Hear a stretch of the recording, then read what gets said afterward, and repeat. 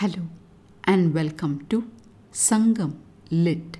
This is Nandini Karki, and in this episode we relish a heartwarming verse on sharing as depicted in Sangam Literary work Puranaanooru 163, penned about the Velir King Kumanan by the poet Perunchithiranaar.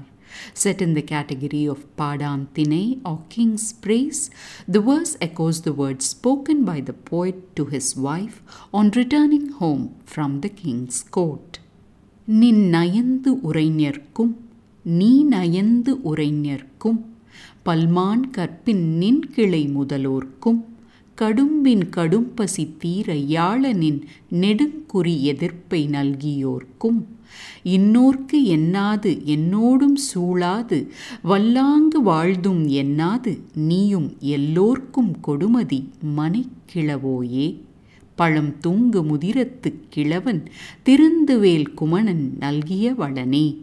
After making a statement to the other king, Ilaveliman, who had insulted the poet with his meager gifts, the poet is finally back home with his wife, who had been handling many a crisis at home all alone, taking care of her aged mother-in-law and hungry children, while the poet was away seeking wealth.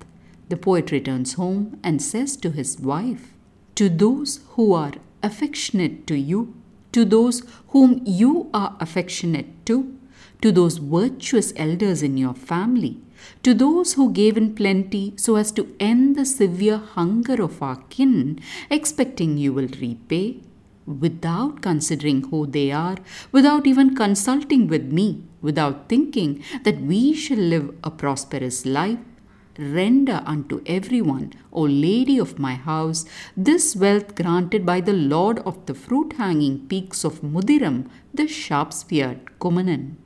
Time to take a closer look at the thoughts expressed here. The poet makes a list of different people. First in the list are the people who have been kind and loving to his wife.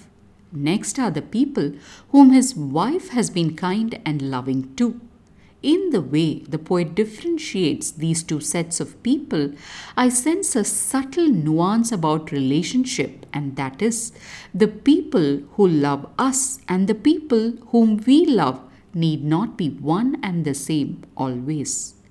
Moving on from this pondering, we see the poet adding to that list the elders of his wife's family, whom he describes as being noble and virtuous. The man seems to have a huge respect for his in-laws.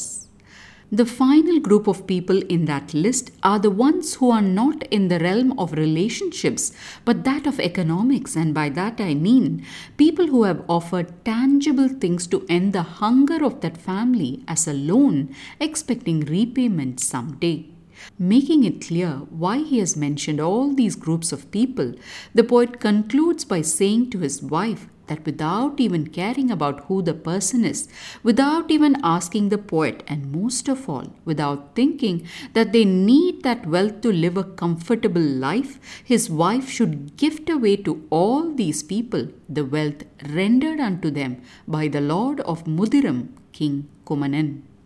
Delving into those final conditions for giving, one of the things the poet mentions is that the lady must not worry whether this person to whom she is giving away is worthy or whether that person has done something good for them. And in short, she must give away to whoever asks them. Remember, the poet says to the king, "Do not judge me by my abilities, but give according to your status."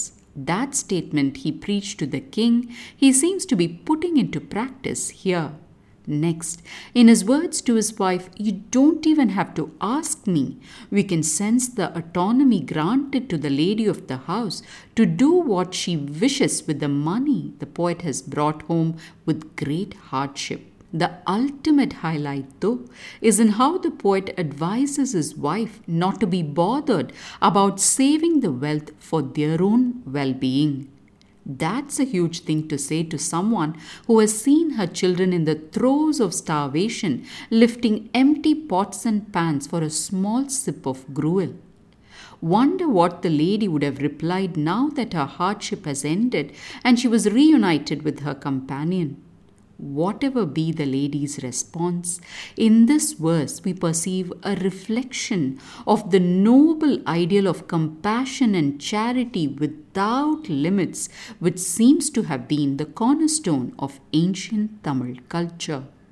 Thanks for listening to this episode of Sangam Lit and journeying with me to ancient lands and minds. Please visit nandinikarki.com to share your thoughts and do spread the word about Sangam Lit.